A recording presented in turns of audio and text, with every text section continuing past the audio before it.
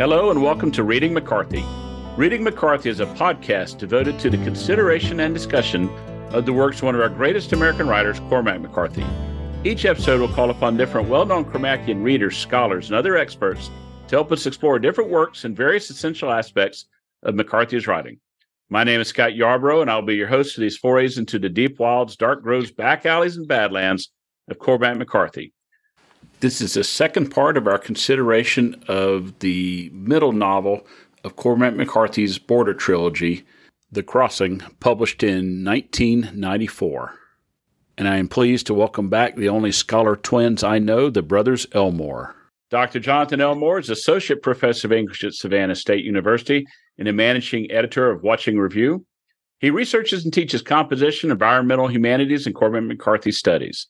He is the editor of Fiction and Sixth Mass Extinction, Narrative in an Era of Loss, published by Lexington, and co-author of An Introduction to African and Afro-Diasporic Peoples and Influences in British Literature and Culture Before the Industrial Revolution. His scholarship has been published in the Cormac McCarthy Journal, Mississippi Quarterly, the British Fancy Society Journal, Orbit, the Journal of Liberal Arts and Humanities, and the Criterion, among others. His twin brother, Dr. Rick Elmore, is Associate Professor of Philosophy at Appalachian State University and Senior Managing Editor of Book Reviews at Symposium. He researches and teaches in the areas of 20th century French philosophy, critical theory, animal philosophy, and Cormac McCarthy studies. He is a co-editor of The Biopolitics of Punishment, Derrida and Foucault, published by Northwestern University. His articles and essays have appeared in Politics and Policy, Simploque, I'm going to guess, or Simploque, Symposium, Mississippi Quarterly, and the Cormac McCarthy Journal, among others. Gentlemen, thank you for coming on the podcast.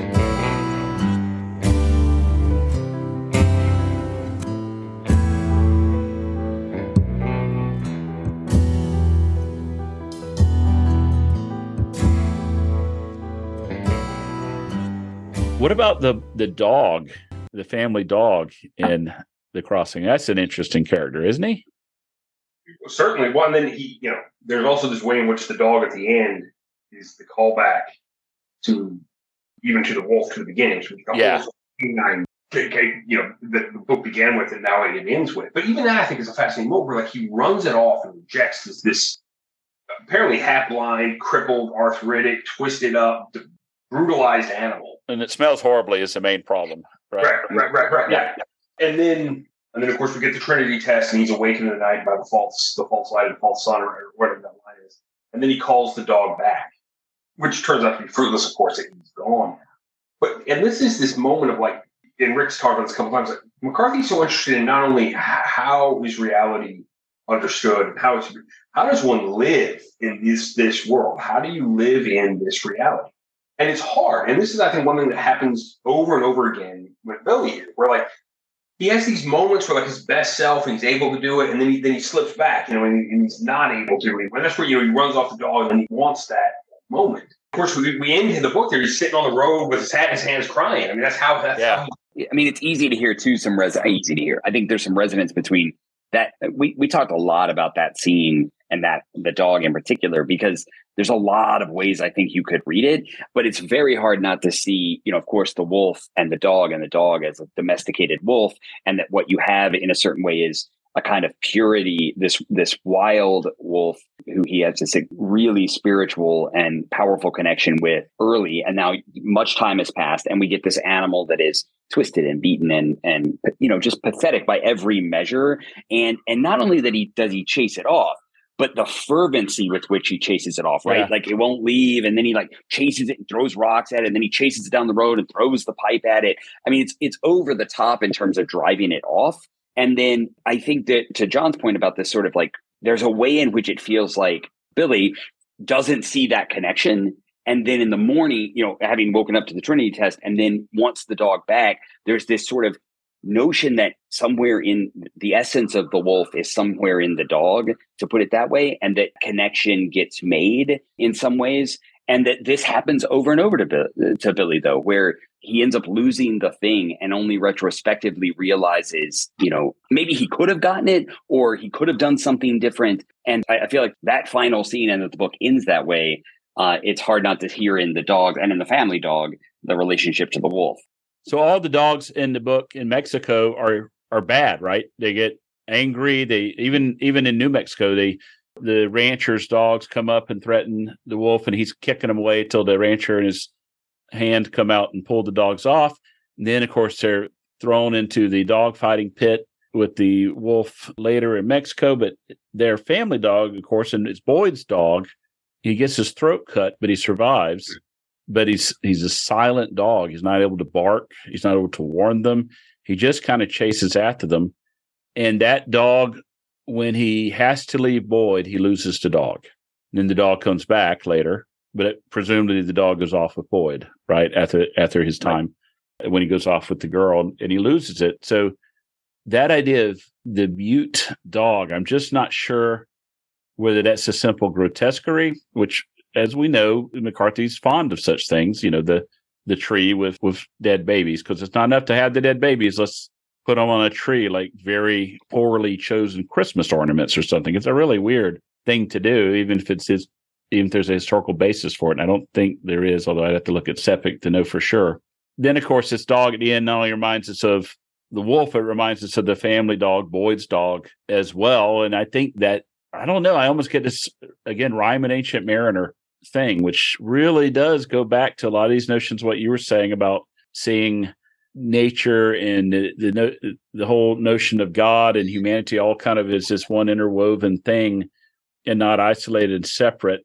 And yet again, instead of learning the lesson of the Ancient Mariner as he does over the course of the long poem, Billy still has to keep relearning that lesson. And of course, we have the same kind of weird thing happen with the wild dog hunt, looking at Cities of the Plain, which after reading this, that has a jarring feeling to it, even if they are a true pest and a true danger, and you really have to be careful with them. It is interesting. John Grady pulls one out to save. Horrible when the dog gets double roped and literally ripped apart by the two horsemen. Yeah. Right before that, I mean, it's just absolutely brutal scene. And then there's this moment where he takes in puppy's probably the wrong word for it. We'll call it a puppy. I think it is a puppy because these are dogs that have gone feral. They're not wolves. Oh, it's a young dog. I'm just not sure that puppy captures the essence of what that is. Maybe, I don't know. Yeah, we have to dig it out of the den, right? So it's right. pretty young. So the dog here and just that whole sequence is very weird. And of course, Billy's relationship, well, maybe it goes back to like shooting that hawk and then regretting it. He does it on that moment of just, what the heck, I wonder if I can hit it. In the standard tradition of rural, rednecky 16 and 17-year-olds the world over, I wonder if I can hit it. And he takes a shot at it, not knowing it's a sin to shoot a hawk, as Atticus Finch would tell him. And then there's something he regrets about it. He surrenders his weapon. He gives him up later. And then, of course, we have his relationship with Nino, who's the boy, right? Isn't that what Nino would mean? The child, the boy? Yeah. And so Nino, of course, is an awesome horse.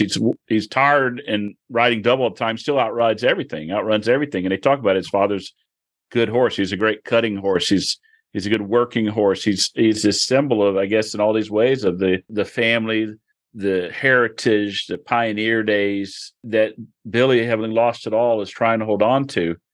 And so to me, the only scene more pathetic and horrible than him running off that dog and then crying over it is when those bandits are so mad that he doesn't have anything but bones that they just angrily stab his horse out of pure meanness, which is, of course, very much like Billy running off the dog or shooting that hawk. Worse, probably, but, in that same category.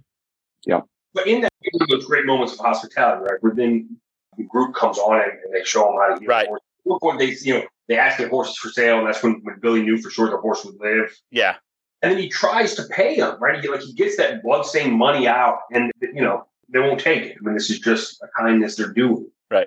I think, too, though, and this is like, as a philosopher reading McCarthy, one of the things about McCarthy that is so good and so fascinating and keeps one coming back is I don't think there are any accidents in McCarthy's work.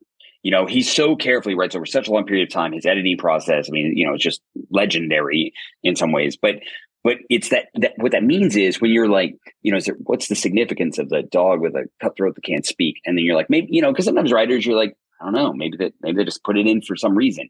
But there's always, like, you pull on that thread, and it always feels like once you do that, something comes with it. There aren't any accidents. And I think that's what makes him so fun to read, but also I think makes him fundamentally philosophical, is that there's really a system underlying every decision that he's making.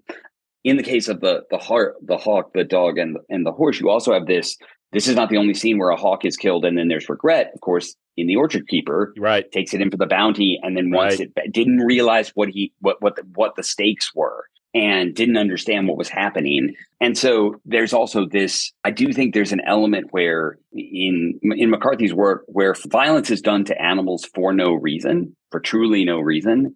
Those are moments that are often called out as significant for some reason to show us something. And the stabbing of the horse is one of those where, I mean, it really is for no reason. Just, they're frustrated, maybe, but it's not, you almost don't even get that much.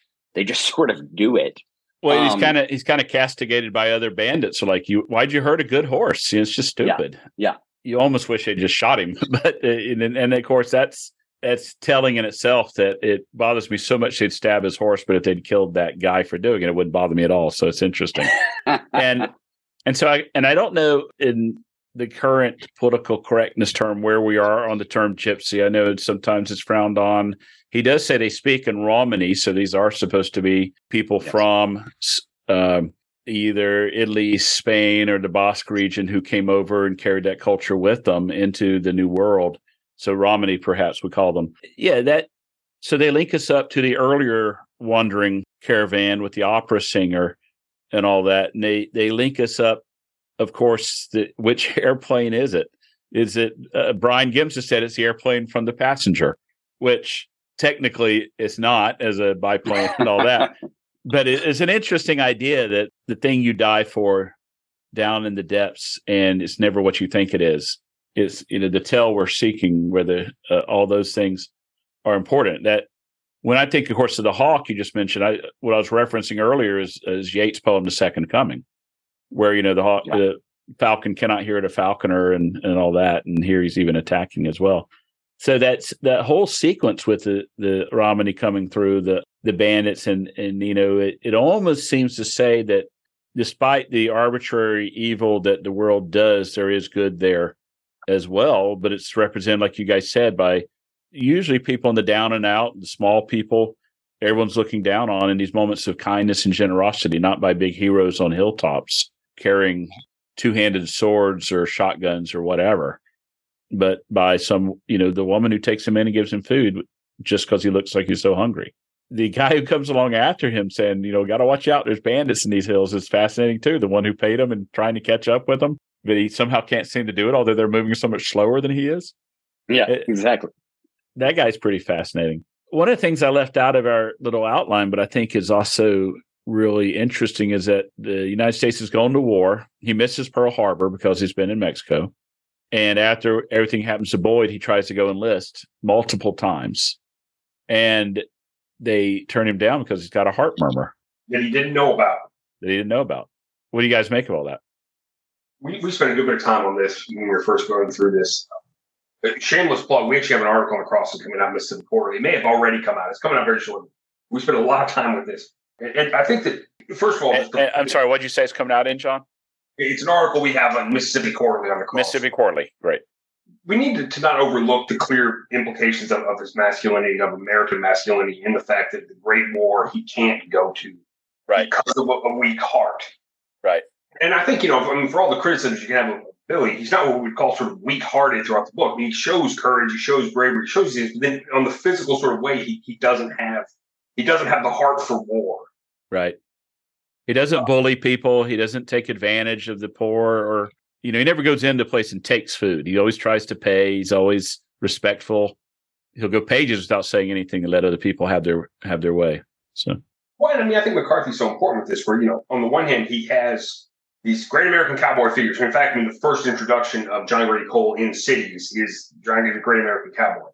But he plays with this. And so here, in World War II, this is the Empire of America. This is the moment that America rises as the superpower. This is the thing. And his protagonist here can't go. Right. I think, too, it's like there's an element of the kind of this great world event happens off camera. and it's in there. It's important for the story, but like in terms of like this world defining event is going on, and besides a little bit of this sort of element of the trying to get drafted, you largely don't know. It comes back a little bit later on, some mentions of it. So there's also that element, and I mean, he doesn't have the heart for war, but also it's in that period where his motivation to enlist is also a little bit hard to understand, in the sense that he doesn't seem motivated by great patriotic fervor. He doesn't, other than a kind of, this is maybe what men should do or something, but even that isn't always clearly articulated by him. And this is, again, this sort of sense that there's a bunch of moments in the book where if he seems swept up in a certain kind of inertia, or taken in the flow of things. I have two theories where it's concerned. I think there's a more obvious one and a little more complicated one. I think the obvious one is throughout the novel, Billy suffers some survivor's guilt. He survives his parents, and it would not be fair to do this to a 16-year-old boy, but you could make the case that he probably makes himself that had he not been gone with the rifle, and had he not gotten him in the habit of locking the dog up, all that kind of stuff, things would have been very different. Had there been another physically almost full-grown person there with the rifle, or his father had the rifle. So he survived his parents. He survives Boyd. He survives the wolf. And I think there's a guilt that he's not been the one that's been called to be sacrificed. He's not the one who's been called to lay his body down, such as we see the stranger talk about it in the coda of Cities of the Plain. He's been the one who's been able to kind of watch and walk away afterward. And the other thing is, I think the one thing he's actually searching for in the last portion of this book, especially before he finds Boyd's body, and then afterward, and what he's looking for in the most telling parts of the next novel, is he's looking for family and brotherhood. And again, he's the one who survives, but he ends up alone, mostly again until that very interesting ending at the very end of Cities of the Plain, where there is a home there for him. Finally. Yeah.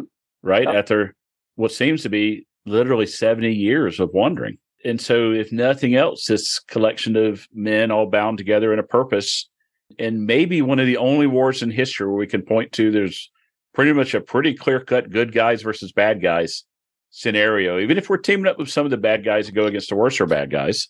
But you can't make that argument. I don't know. I guess you can probably make it Civil War that one side's fighting against slavery and so on. So it's a pretty clear-cut case there too. But most wars, it's much more who's in the right or wrong.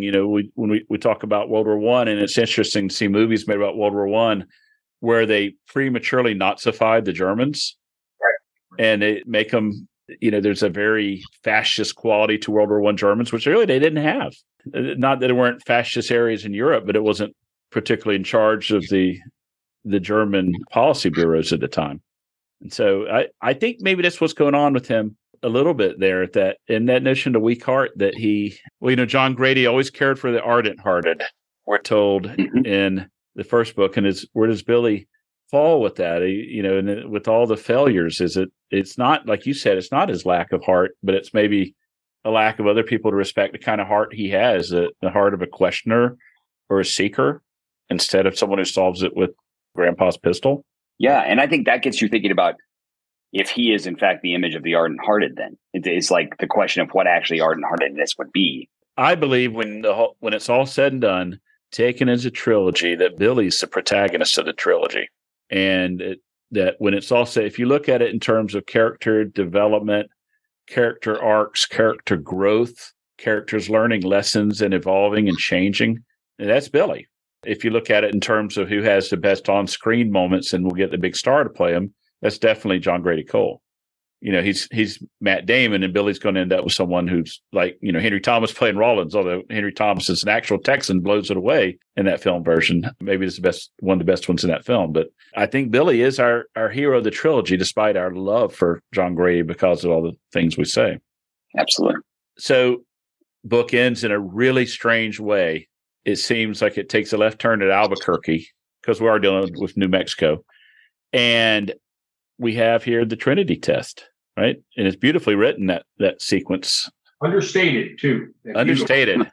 He's just run off the dog. And then we hear literally the last page and a half of the novel.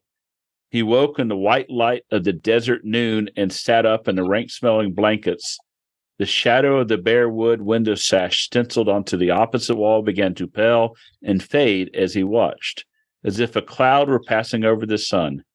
He kicked out of the blankets and pulled on his boots and his hat and rose and walked out. The road was a gray pale in the light, and the light was drawing away along the edges of the world. And then we hear about the small birds are confused and moving and all that, and how he sees everything. And he finally looks to the east where there was no sun, there was no dawn. And we looked again toward the north. The light was drawing away faster. And that noon in which he'd woke was now become an alien dusk and now an alien dark. And the birds that flew had lighted and all had hushed once again in the bracken by the road.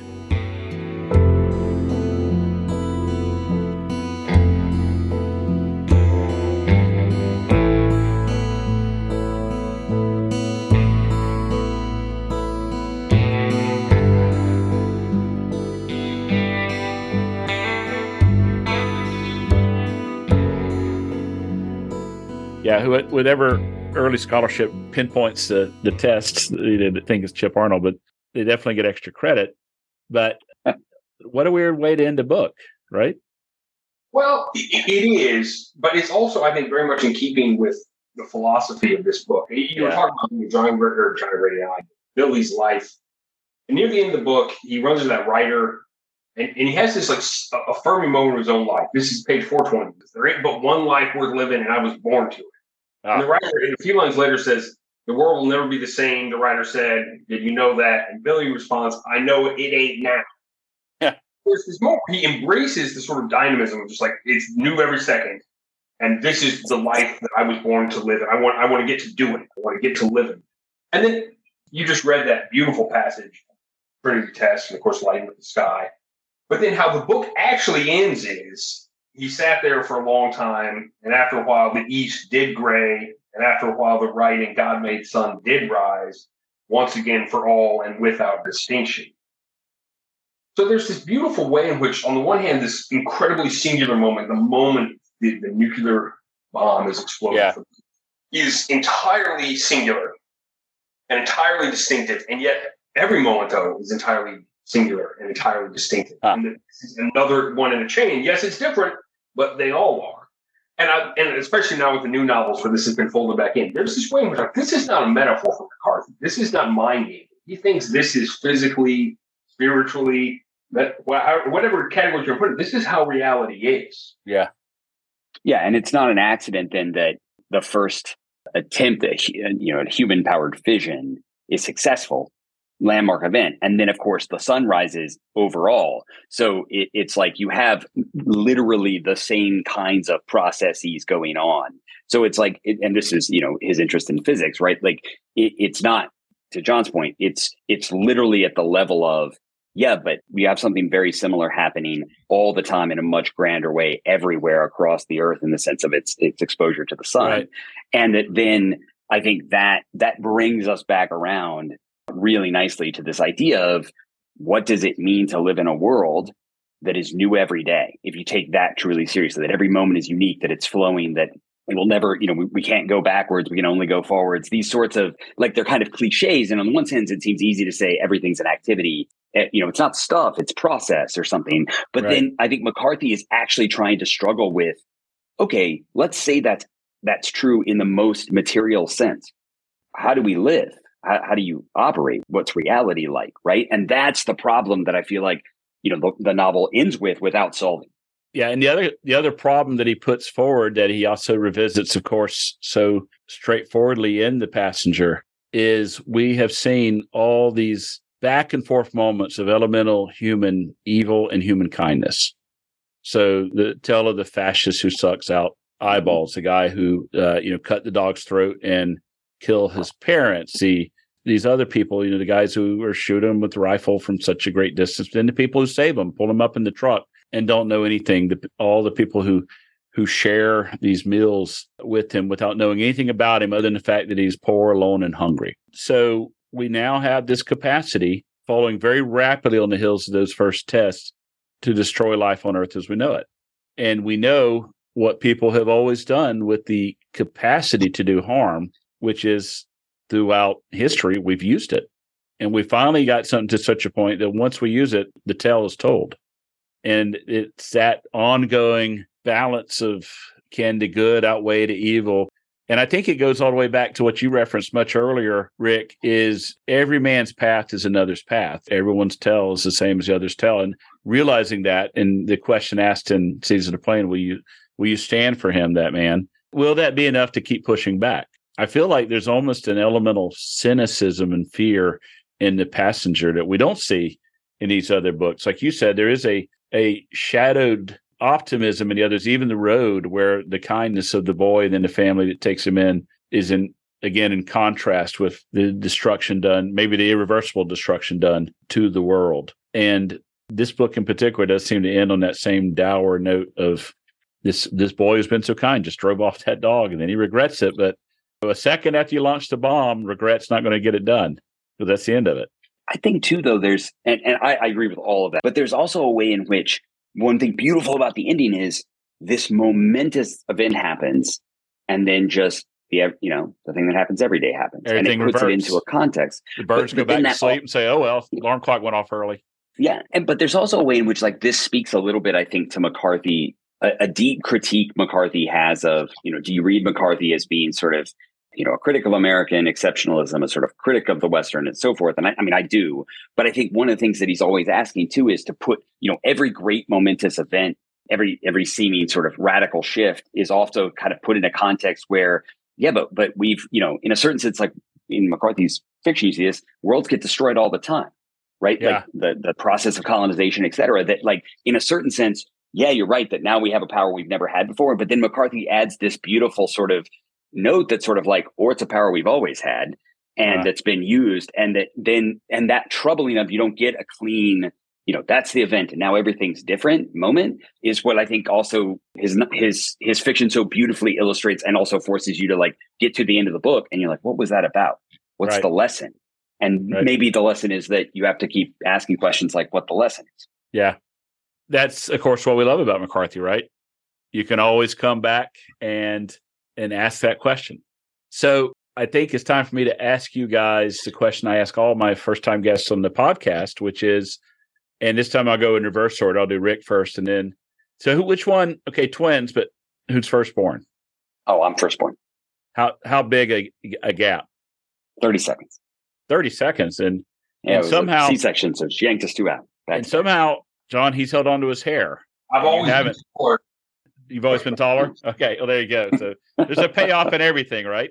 Exactly. It's the man-made son and the God-made son. S-U-N, by the way. Don't think I'm choosing sides. So Rick, what's your favorite Cormac McCarthy novel and why? Oh, that's a great question. I think my favorite Cormac McCarthy novel, okay, I have two answers. My favorite Cormac McCarthy novel in terms of the novel I think is his best novel is Suttree. I think that book is unbelievable, and the complexity of it and the beauty of it and the baroqueness of the language. But there's nothing in his corpus that I think compares to Suttree on pure, just sort of like unbelievable technique. In terms of No Country for Old Men is one of my favorite books in terms of like, what's the one I'm going to pick up and reread over and over, because there are some lines in that book that just stick with you in a way that just, Sheriff Bell is just, for all of his, one can critique certain elements of his masculinity for sure, but like some of the like just funny, insightful, witty lines of that book are so compelling. So I think it would be, I love them all, but those two would be my picks. And the reason I laughed is almost no one who's read deeply McCarthy is ever able to really land on just one period. It's always a little bit of a hedge and all that. Yeah. How about you, John? Yeah, well, I'm not going to hedge on my favorite. It definitely is No Country for Old Men. Many of the reasons that Bruce said. Although what's interesting for me is I put, the classic thing among Cormacians, right, is that there's this fight is Suttree the Bastard, Blood Meridian the Bastard. And Harold Bloom, of course, said it was Blood Meridian. And Blood Meridian is way lower on the list for me. And not that I don't love Blood Meridian, but that's where I sort of part with a lot of the faithful, where I don't mean 4 or 5 for me. That's the new ones, which is hard to separate those as two different books, are right up there too. I don't really separate them as two different books. I will call them the Big Brother Little Sister book, but I really am dying for Diane Luce or someone else to get out there to, maybe Michael Cruz, to get out to the Whitliff connections and find out for me, at what point did they become separate entities? Were they always, or is my suspicion correct that at one point the Stella Maris was kind of interwoven into larger Passenger, and then they decided to remove it? And I'd be interested how wrong I am or how right I am. Certainly prepared to hear I'm wrong. Family Life helps me learn that all the time. And you know what's really interesting is when No Country for Old Men first came out, people who were diehard Cormacians were feeling a little let down because you'd had, and of course, in one way, things had changed because you'd had kind of bang, bang, bang. So 92, All the Pretty Horses, 94, The Crossing, 96, Cities of the Plain. And then suddenly we wait 9 years and it's No Country for Old Men. And if you're thinking of The Crossing and No Country for Old Men, they're really aesthetically just doing different things. Yeah, this is very much in the Suttree, Blood Meridian, complicated language, kind of deeper sequences, a more overtly philosophical camp. And No Country for Old Men is a real sea change from what he had done before. It does fit. It does work when you think of The Road and when you think of The Passenger, although The Passenger seems to be a melange of different styles and different eras of his writing. Not that it really feels completely uneven that way, but certainly in places it does. When you just sit stylistically, that feels Suttree era, that feels Border Trilogy era, that feels No Country era, and it just kind of depends where you are. And so it's really interesting, and I'm actually very appreciative of how much No Country for Old Men has really grown in people's estimation over the years. And the primary person I'll offer you for that is Rick Wallach, who was not very happy with it when it first came out, and now thinks of it as one of his very favorite McCarthy novels as well. Well, and we're seeing a similar thing with the new books, and there have definitely been people who have come out and disappointed. And I mean, these are faithful readers of McCarthy; they know right. What and it's going to be interesting to see how those books age over the next decade in the field. It will be interesting, and I do think there's also, of course, in scholarship, there's such wiggle room because we don't have to judge how good they are; we just have to judge how interesting they are and what do they have to say and how can we keep digging into them, and does it reward repeated visits? And they clearly do. Oh, yes. The aesthetic thing is really the job of the people who do newspaper reviews. I've just today finished editing the podcast I did with the American literature editor for the London Times literary supplement. So he kind of gives perspective what it's like to do a literary beat for a literary supplement, to be the American lit guy and be the Cormac McCarthy guy at that paper. And George Barrage, who wrote an exceptional review of The Passenger when it came out. So I just finished editing it, and people listening to the podcast will see the gap between when I'm able to get things edited and posted and when we do the recording. And he just did some interesting perspectives just on there's a different view and kind of different notion of what it's about. And as I said early, when I was worried that because of how long we've been waiting for these books and all the things that rumor had told us, I was worried they would be so bad that he'd be kind of run out of town on the rails of criticism in the way that Hemingway was for Cross the River and Into the Trees. So my first reaction was actually relief that the books were not like that. And I haven't automatically put them in my the top four pantheon of books that rotate around being number one, but they're growing in my estimation as I reread them. And I have always thought they're interesting. And I've always thought there are parts of them I really like, and they're getting better and better the more I look at them. I just think he's one of those authors too, where I'm not sure I know how good they are because we have to spend so much time figuring out what they're doing still. Yeah. Like there's so many questions I have about that. I just need to work on them more in a certain kind of way. And I mean, that's the fun of the scholarly endeavor. But then I wonder if we're going to discover, because I think Stella Maris is just, I enjoyed that book so much. And I do think of them as a pair, but that was just such an enjoyable read. And so I'm going to be, I think we need the time to all think together about what they're about, to then all decide together how good we think they actually are. I suspect that's going to be a lightning rod divisive place for years to come, which is just fine. I mean, that just shows the richness of what he's done. I haven't heard anything that makes me think there's anything more to come other than maybe partial drafts and occasional writing and small things. But and I'd love to be proven wrong on that front, but I've not heard anything from anyone there would be more. But at least he's going out with a bang and not with a whimper. if these are the last thing he gives us and the last things he publishes. So, yeah. Well, if this is the end, if this is in fact the end, and we all hope it isn't, yeah, it's an end worthy of his career. Right. One thing that's going to be interesting about Stella Maris, because it's so short and self-contained and so great, it's going to get taught a lot more than other stuff. And so how is that going to change? Where this becomes the thing that sort of end up in those American literature seminars and the people start sort of, because it sort of happened with the road, right? They just got taught and taught and taught. I don't know. It'll be interesting to see how those two stack up as the one is taught way more than the other one's going to be. And it's weird because those anthologies and those classes can give you a kind of misaligned idea of who a writer is. So 90% of Henry James is like Daisy Miller and 10% of Henry James is like Turn of the Screw. But they don't put Portrait of the Lady or the Ambassadors in the Norton Anthology. They put Turn of the Screw in there because it's a cool ghost story, or is it? Spoiler alert. And and of course, everyone thinks, oh, that's what Henry James is doing. Yeah, he does do that over a handful of short stories in one famous novella. But the other 10 million words he wrote was all like Daisy Miller. And so it gives you the false illusion. If the anthologies want to get it perfect, they would take book one of The Crossing and use that. And it will stand alone just fine. And it's worthy. It is certainly worthy. Yeah, absolutely. Well, fellas, I really appreciate you coming on the podcast. Thanks so much for having us. So my guests today have been Jonathan Elmore, Associate Professor of English at Savannah State University and the Managing Editor of Washington Review. He is editor of Fiction and the Sixth Mass Extinction, Narrative in an Era of Loss, and co-author of an introduction to African and Afro-diasporic peoples and influences in British literature and culture before the Industrial Revolution. Scholarship's been published in Cormac McCarthy Journal, Mississippi Quarterly, British Fantasy Society Journal, Orbit, the Journal of Liberal Arts and Humanities, and Criterion, among others. And his twin brother, Rick Elmore, the elder, is Associate Professor of Philosophy at Appalachian State University and Senior Managing Editor of Book Reviews at Symposium.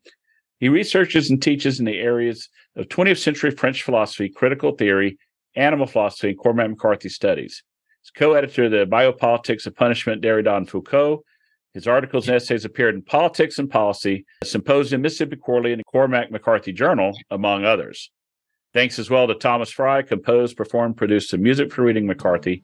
The views of the host and his guests do not necessarily reflect the views of their home institutions or the Cormac McCarthy Society, although in our hearts we hope that, like Hank Williams, they will someday see the light. Download and follow us on Apple, Spotify, Google Play, Stitcher, wherever you get your podcasts. If you're agreeable, it'll help us if you provide favorable reviews on these platforms. If you enjoy this podcast, you may also enjoy the Great American Novel podcast hosted by myself and Kirk Kernut. To contact me, please reach out to readingmccarthy@gmail.com. Despite the evening redness in the West, Reading McCarthy is also on Twitter. The website is at readingmccarthy.buzzsprout.com. And if you'd like to support the show, you can click on the little heart symbol at the top of the webpage to buy the show a cappuccino. You can support the podcast at www.patreon.com/readingmccarthy. Thank you for listening.